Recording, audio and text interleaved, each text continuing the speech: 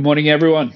Caitlin Long, founder and CEO of Avanti, a US bank focused towards digital assets and a major Bitcoin proponent in the US, highlighted something yesterday that I'd not given much thought to and think has largely gone unnoticed for the most part up until now. To quote Caitlin, quote, "I didn't see something until now. Often I've spoken about paper assets creating a fake supply that satisfies real demand, and that all else equal, this causes an asset's price to fall. Most recently, this came up in a debate with Time Value of BTC about using MVRV to value Bitcoin." End quote. In a really powerful Twitter thread, which I encourage you to read for yourself, she highlighted the impact of derivatives markets, specifically the impact to supply and demand through the issuance of paper Bitcoin and the way in which this distorts price. Paper Bitcoin meaning Bitcoin that are not part of the 21 million fixed supply, rather a contract via an intermediary for a claim on the value of Bitcoin's current market price, i.e. futures or options derivatives. The thread was in relation to why MVRV ratio, market value to realized value, may not be useful in valuing Bitcoin due to the fact that RV, or realized value, is not an accurate number because of the issuance of all the paper Bitcoin contracts, as she claims many likely run fractional reserves.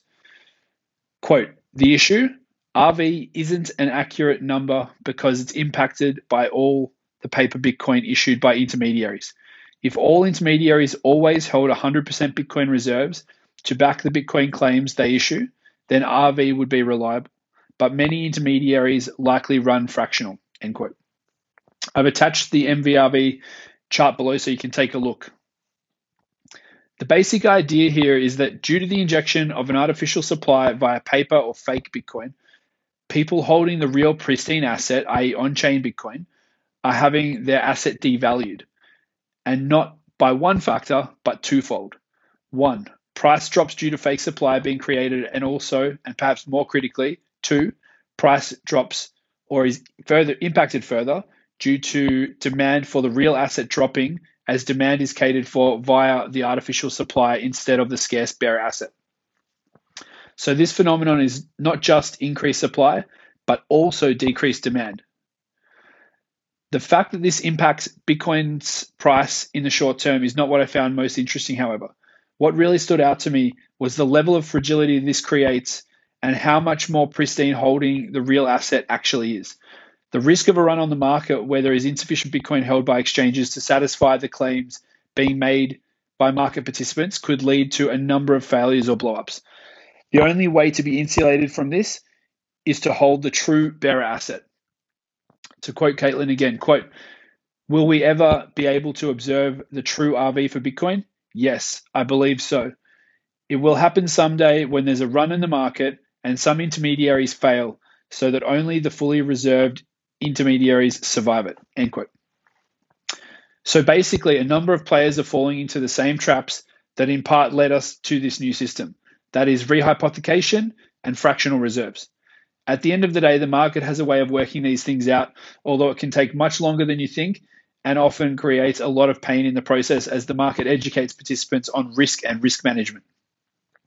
One of the primary reasons Bitcoin is so powerful is the fact that you can securely hold it yourself without any need to trust an intermediary to store and secure it for you.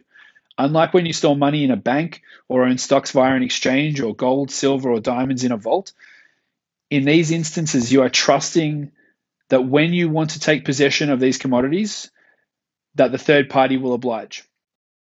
Bitcoin is a bearer instrument or asset fully secured by proof of work, whereby no one can create a counterfeit. It is fully secured via unbreakable SHA-256 cryptography, and you do not need to seek anyone's permission to access it. Forfeiting these properties and essentially handing over ownership of your assets and trusting an institution carries significant risk, and for the most part should likely be avoided, in my opinion, as to do so dissolves the very qualities that makes Bitcoin so powerful in the first place. As the saying goes, not your keys, not your coins. The simplest thing is often the hardest when it comes to investing. Lowering your time preference, let time do the heavy lifting, let your winners ride and allow them to compound over time. Where there exists opportunities for what seems simple often carries significant hidden risk. Storing your keys offline in a secure way is a process that every Bitcoin holder needs to go through for themselves. My hope is that it's in a proactive way because they understand the asset, its qualities, and what's at stake, as opposed to being reactive and learning the hard way. Hope everyone has a great start to the week, and I look forward to chatting to you tomorrow.